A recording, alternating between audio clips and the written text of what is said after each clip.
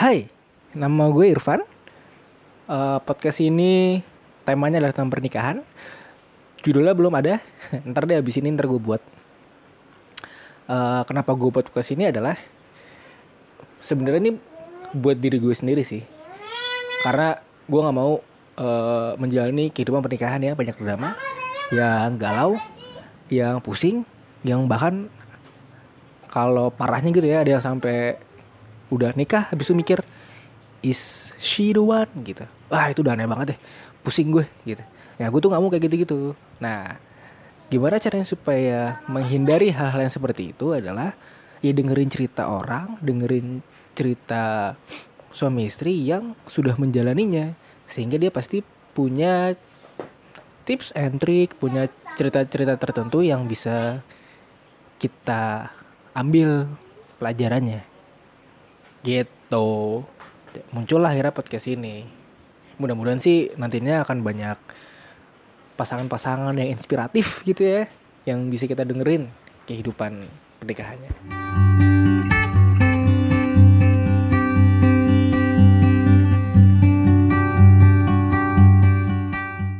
Nah, di episode kali ini kita kedatangan tamu yang kebetulan adalah kakak gue sendiri. Namanya adalah Dea Prabandono. Beda umur sama suaminya itu sekitar 21 tahun. Gila ya, jauh banget ya bedanya. Pernikahannya tuh udah berjalan sekitar 7 tahun. Entar punya anak berapa, terus ceritanya kayak gimana, itu kita langsung tanyain aja sama orangnya. Silakan Mbak, perkenalkan dirimu. Nah. Halo, Assalamualaikum. Nama aku Dea. Aku sudah menikah selama 7 tahun. Suamiku dengan aku terpaut umurnya tuh 21 tahun. Anakku ada 5. Yang paling besar sekarang udah remaja. Dan yang paling kecil masih umur 1 tahun. Apalagi ya, aku sehari-harinya itu cuma di rumah ngurusin anak sama suami, ibu rumah tangga gitulah. Terus paling kalau kegiatan lainnya ya bantuin kerjaannya suami. Pokoknya apapun yang masih bisa aku handle dari rumah, masih bisa ngomong anak-anak, ya aku bisa lakuin gitu. Suami kerjanya apa? Konsultan. Oke. Siap. Pertanyaan pertama. Kenapa gini? Gue manggilnya sama kakak gue biasa lo gue ya. Enggak juga sih. Iya, enggak juga. Dia bohong sih. Biasanya aku kamu.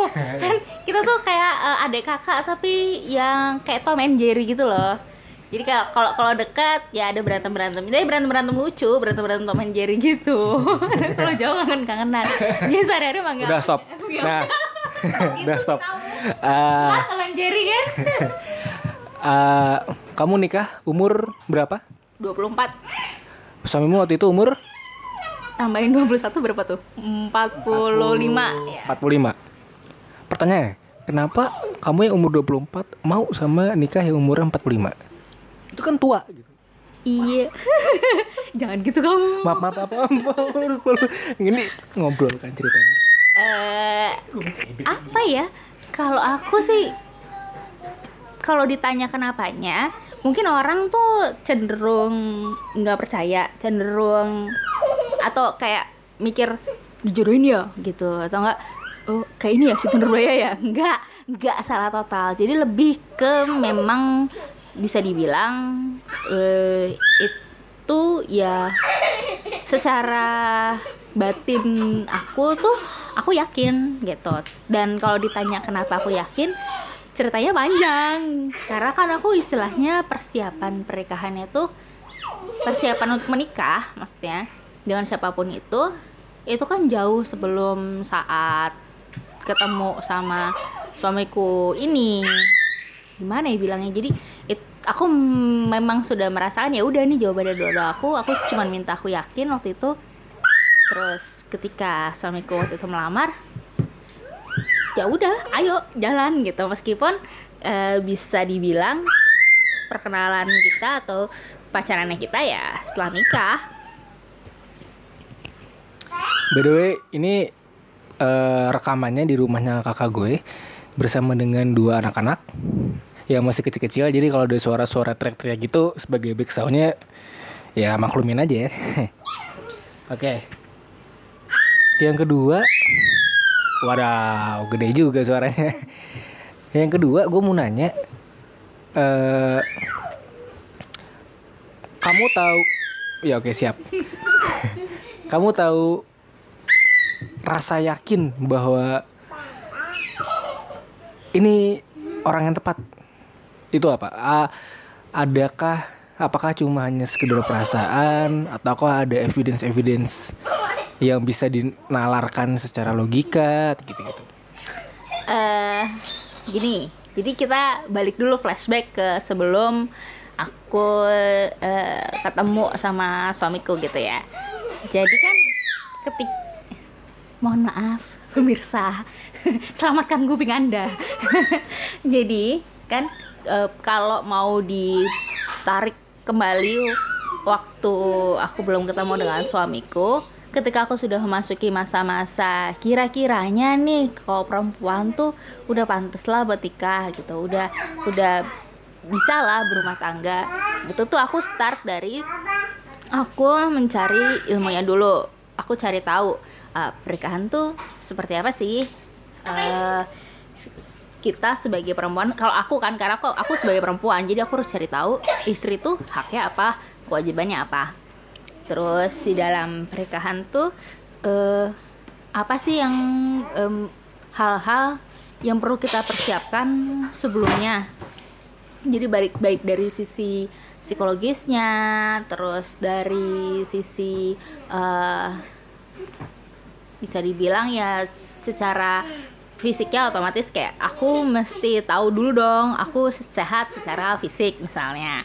Kayak aku kalau zaman sekarang tuh bisa vaksin dulu lah, ada beberapa vaksin yang dilakukan kayak gitu. Terus kayak misalnya yang paling penting kesiapan spiritualnya, karena baik suami maupun istri itu kan ada tanggung jawabnya masing-masing.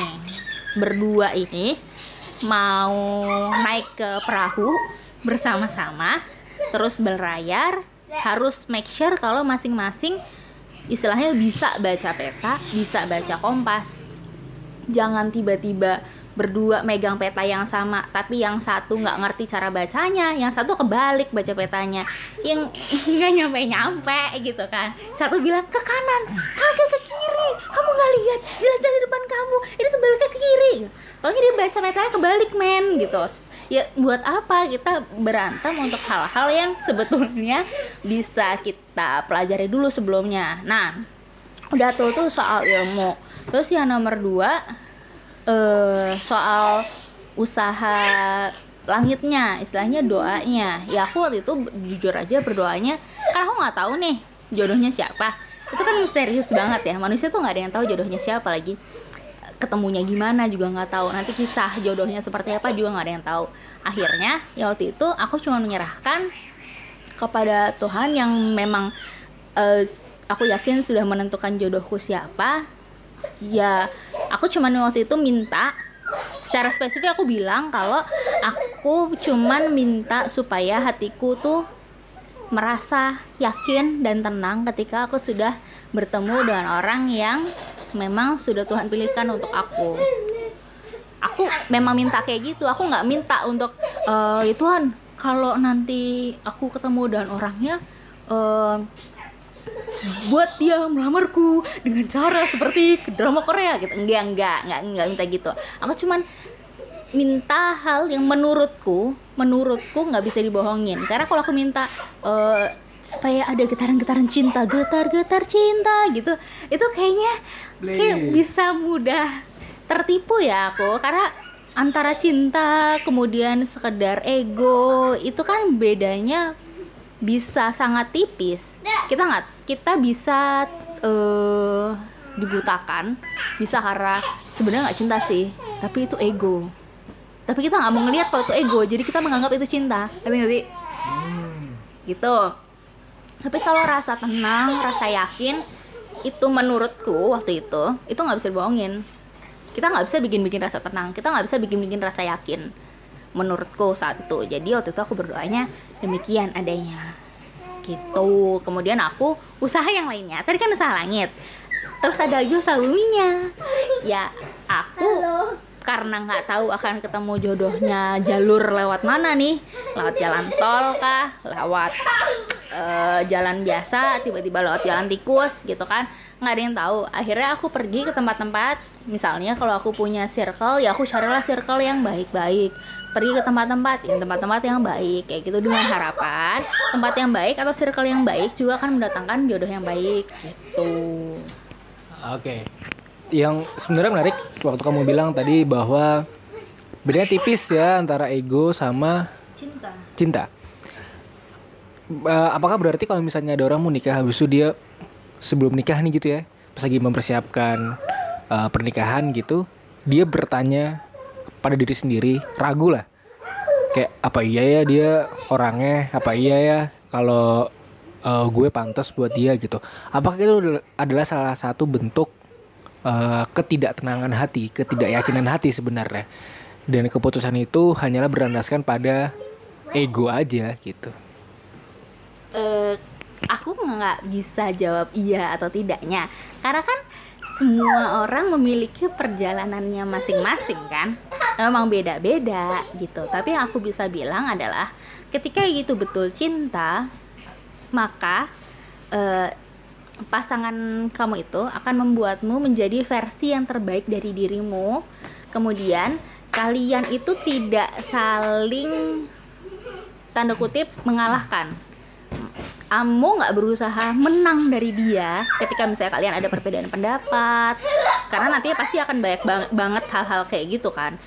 Ketika kalian tuh berdebat tanda kutip, kamu nggak berusaha menang dari dia, nggak berusaha ya pokoknya harus pakai cara gue, nggak kayak gitu. Cinta itu lebih ke saling melengkapi. Jadi kalau misalnya kalian ada perbedaan pendapat, ya kamu dengan senang hati mendengarkan dari pandangan dia pun dia kepada kamu. Jadi nanti di ujungnya nggak masalah pendapat siapa yang dipakai, karena toh yang akan pendapat apapun yang akan dipakai itu yang akan kalian berdua jalanin. Jadi nggak jadi masalah. Yang penting kan kalian berdua jalan nih, kapalnya terus berlayar nih, survive nih dari ombak-ombak itu gitu. Jadi nggak ada perasaan ya gue terus yang ngalah atau gue harus menang terus nih gitu. Men, ini bukan pertandingan gulat, men.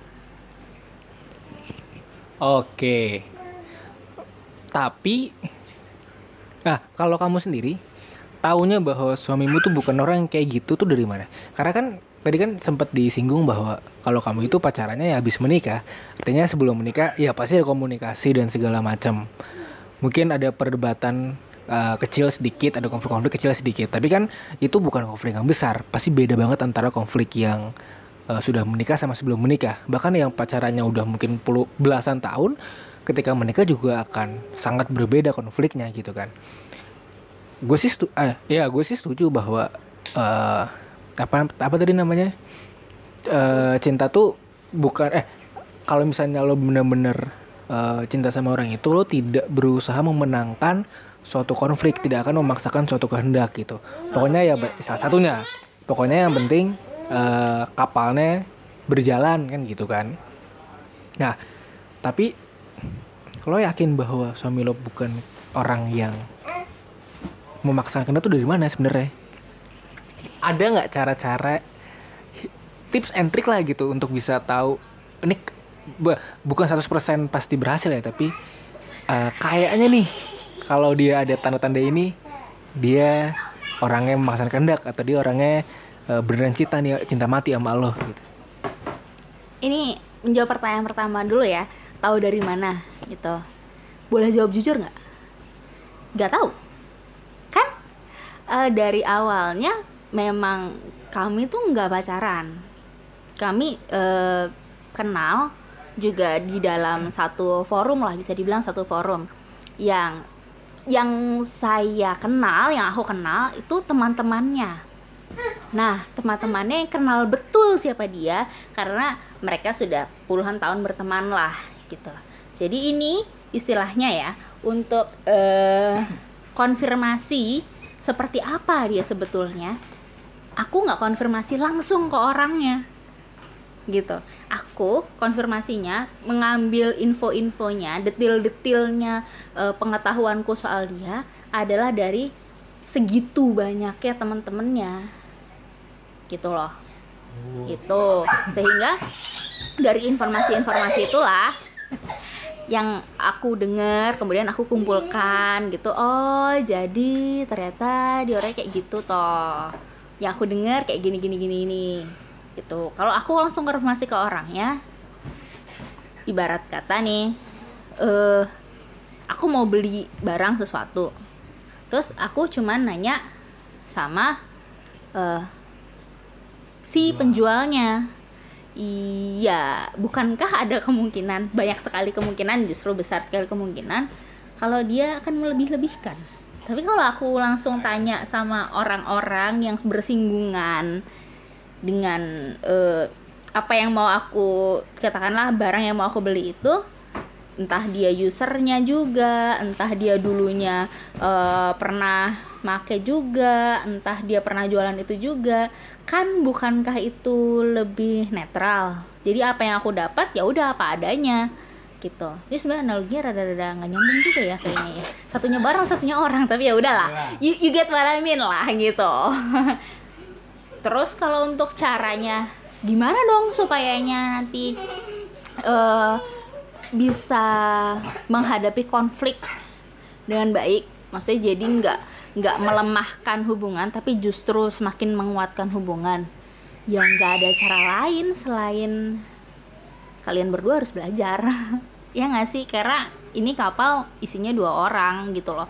Dan satu lagi yang nggak boleh dilupakan adalah yang justru yang jadi fondasi utama adalah yakinkan dulu tujuan utama kalian menikah itu gimana bahasanya ya, yakinkan bahwa tujuan utama pernikahan kalian itu melebihi dari diri kalian sendiri. Jadi harus ada what's beyond ourselves. Karena kalau kalian cuma bergantung nih, suami istri nih, manusia nih dua-duanya nih, ya kan? Kamu kawin sama manusia kan, bukan kawin sama peri kan misalnya, ya kan? Sesama manusia saling bergantung. Dia terlalu lemah, men. Kalian berdua manusia, punya kekurangan, punya kelemahan. Gantungkan sama sesuatu yang lebih besar lagi. Ya terserah sesuai keyakinan kalian gitu. Kalau keyakinan aku dan suamiku, ya balikin lagi ke Tuhan. Nggak ada masalah yang tidak bisa selesai kalau kita masih punya Tuhan gitu. Mau badai segede apapun, pegangan kita tuh lebih besar kok dari diri kita sendiri. Jadi dengan begitu, insya Allah nanti akan lebih kuat menghadapi rintangan badai dan ombak itu. Dan setiap badai itu semakin menguatkan kapal kalian, bukan meluluh lantakan. Ini keren nih. Artinya kalian berdua itu menikah sudah dengan punya pegangan yang sama bahwa kalau ada punya masalah apa-apa kita berpegang sama Tuhan gitulah, apa namanya bahasanya gitulah gitu. Cuman terus kemudian kalau tujuan pernikahan lo apa? Artinya lo kan tadi ngomong dulu kan awalnya tujuan pernikahan tuh apa tadi? Tujuan pernikahan harus melebihi diri kita sendiri. Sebenarnya gue nggak ngerti sih itu maksudnya gimana, elaborasinya gimana, melebihi diri kita sendiri. Jadi gini, ibarat orang mau bikin perusahaan nih. Kamu mau bikin perusahaan, otomatis kamu harus tahu dong visinya kamu bikin tuh apa. Ya nggak? Apakah ini misalnya bikin perusahaan yang sifatnya sosial, atau sifatnya profit gitu ya, itu harus tahu dulu, harus jelas dulu, clear di awal gitu. Udah itu jelas, terus kita bikin berarti misinya apa nih gitu, caranya gimana sih untuk mendapatkan visi itu, untuk jalan ke sana itu mesti gimana. Sama kayak orang gini deh, paling gampangnya mau pergi, ya kan, kita mau pergi naik mobil nih, kita harus tahu dong mau kemana. Misalnya dari sini mau ke mall, oke, sekarang mau ke mall mana dulu nih? Misalnya mau ke mall PIM, kita mau ke PIM aja, oke, PIM 1 apa PIM 2 apa PIM 3 gitu, oke, ke PIM 2 aja, oke, PIM 2 udah ketahuan kan, berarti tujuan mau ke PIM 2. Lewat mana nih gitu kan, lewat ke PIM 2. Misalnya orang nggak ngerti jalan, dia bisa pegangan pakai peta yang kertas itu loh, bisa pegangan pakai Waze, ya ntar dia ngomong turn right, turn left gitu, kita tinggal dengerin. Atau mau modal nekat, nanya-nanya orang, semuanya sih yakin nyampe, mana yang paling efektif gitu. Jadi kalau mau dibilang tadi kan yang ditanyakan kan tujuannya apa, tujuan pernikahan aku. Kalau aku sendiri, nggak tahu kalau yang lain ya, kalau aku sendiri, kami berdua itu tujuan pernikahannya adalah kami menikah untuk meraih ridho Tuhan. Kenapa? Because kita tuh hidup di dunia cuma sebentar, yang abadi nanti di alam yang berbeda nih. Supaya kita tetap bisa bersama, itu gimana caranya ya gitu. Ini adalah manifestasi dari pernyataan bahwa pernikahan itu sakral. Nah ya kayak gini, tujuannya aja sudah sakral. Tinggi banget. Tunggu mau nanya apa ya? Itu dia, aku juga nggak tahu kan. Gue balik lagi ke permasalahan tentang belajar. Jadi sebelum nikah kan lu belajar dulu. Pertanyaan paling simpel adalah belajar dari mana, dan lu belajar tentang skills apa? Kalau belajar dari mana? Jujur belajar dari internet sama buku. Tahu dari mana itu valid dan cocok sama prinsip lo? Tahu dari setelah aku baca semuanya. Ini dibaca dulu. Jadi aku mengumpulkan banyak data dan informasi dulu. Aku lebih suka baca, terus aku kumpulkan semuanya. Setelah itu baru aku resapi, kemudian aku pilah-pilah mana yang kira-kira paling cocok sama aku ya gitu. Dari umur berapa lo ngelakuin itu? Kayaknya 2010 sampai 10 lah 2010 itu aku umur berapa? 22. Jadi ini iya, jadi ini dan ini berkesinambungan terus ya, maksudnya nggak yang anggot-anggotan gitu ya, kayak ada aja aku tiba-tiba download ebook apa gitu, aku cari tahu. Dan kebetulan karena aku juga dulu kuliah di psikologi, maka dapat banyak materi-materi tentang psikologi keluarga, psikologi perkembangan, kayak gitu. Kenapa psikologi perkembangan ini menurut aku penting? Karena di situ kan aku jadi bisa melihat betapa manusia itu bertumbuh dari dia lahir sampai dia tua gitu. Jadi kan aku mencoba memahami dinamikanya kan, beserta masalah-masalah, isu-isu yang biasanya hadir di rentang usia sekian sampai sekian gitu. Teori-teori itu aku masukkan sebagai data. Terus begitu juga dengan apa yang aku baca, buku-buku ini bisa macam-macam, bisa buku tentang psikologi, buku tentang komunikasi, buku tentang hubungan, relationship, buku agama of course gitu. Ya aku sambung-sambungin semuanya, kan suka menyambung-nyambungkan dan suka sotoy sebenarnya. Terus tadi yang berarti tadi skills yang nggak mau pelajarin berarti adalah sebenarnya data-data kira-kira kalau di umur segini sampai segini itu masalahnya apa gitu-gitu ya, dan kamu udah menyiapkan mental, istilahnya mental dan ilmu lah, bahwa gue akan siap nih kalau misalnya akan ada masalah ini dan ngedepinya secara teori, secara ilmu tuh kayak gini. Gitu kan. Gitu. Jadi walaupun lo belum pernah ngerasain langsung tapi lo udah siap-siap. Gitu kan. Oke. Apalagi ya, lo ada mau ceritain nggak? Apalagi ya? Pertanyaan saya habis nih, sudah berapa menit? Sudah 24 menit. Apalagi ya? Ini jadi pertanyaan terakhir gue deh. Aduh, baru awal-awal ya. Oh ya. Ini. Kita banyak belajar teori segala macam, tapi jangan lupa kalau manusia hidup itu udah dikasih manual booknya. Ya kan, segala teori yang ada di luar sana itu hanyalah bisa dibilang pengembangan dari manual book yang udah dikasih ke kita. Manual booknya apa? Kitab suci. Terserah keyakinan kalian apa, tapi di dalam keyakinan kalian pasti punya kitab suci kan, gitu. Itulah manual booknya. Itulah guidance yang paling depan.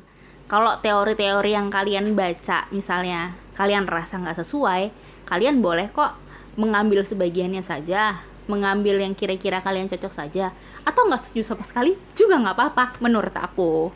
Jadi nggak lantas kira-kira misalnya ya dapat teori A, bahwa pernikahan tuh harus begini, tapi setelah kalian baca lebih dalam isi teori itu, kayaknya kok nggak serk ya sama apa yang gue yakini selama ini.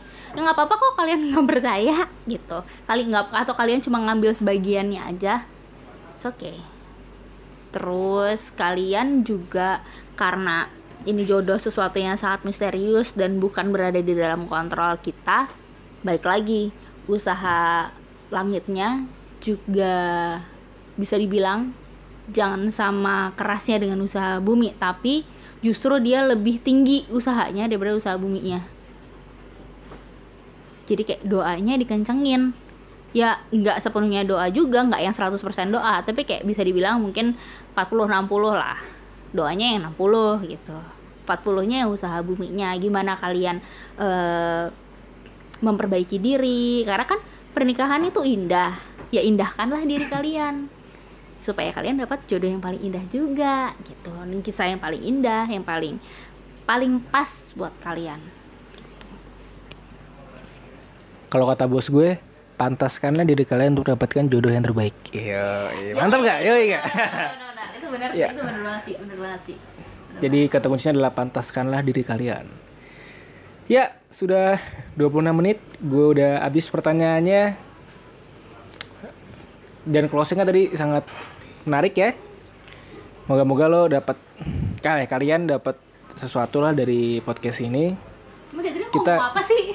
Nggak tahu juga sih. Banyak. Bagus. Untuk yang pertama kali ini lumayan lah, oke lah. Gitu. Ya, paling gitu aja lah. Ya udah ya. Dadah.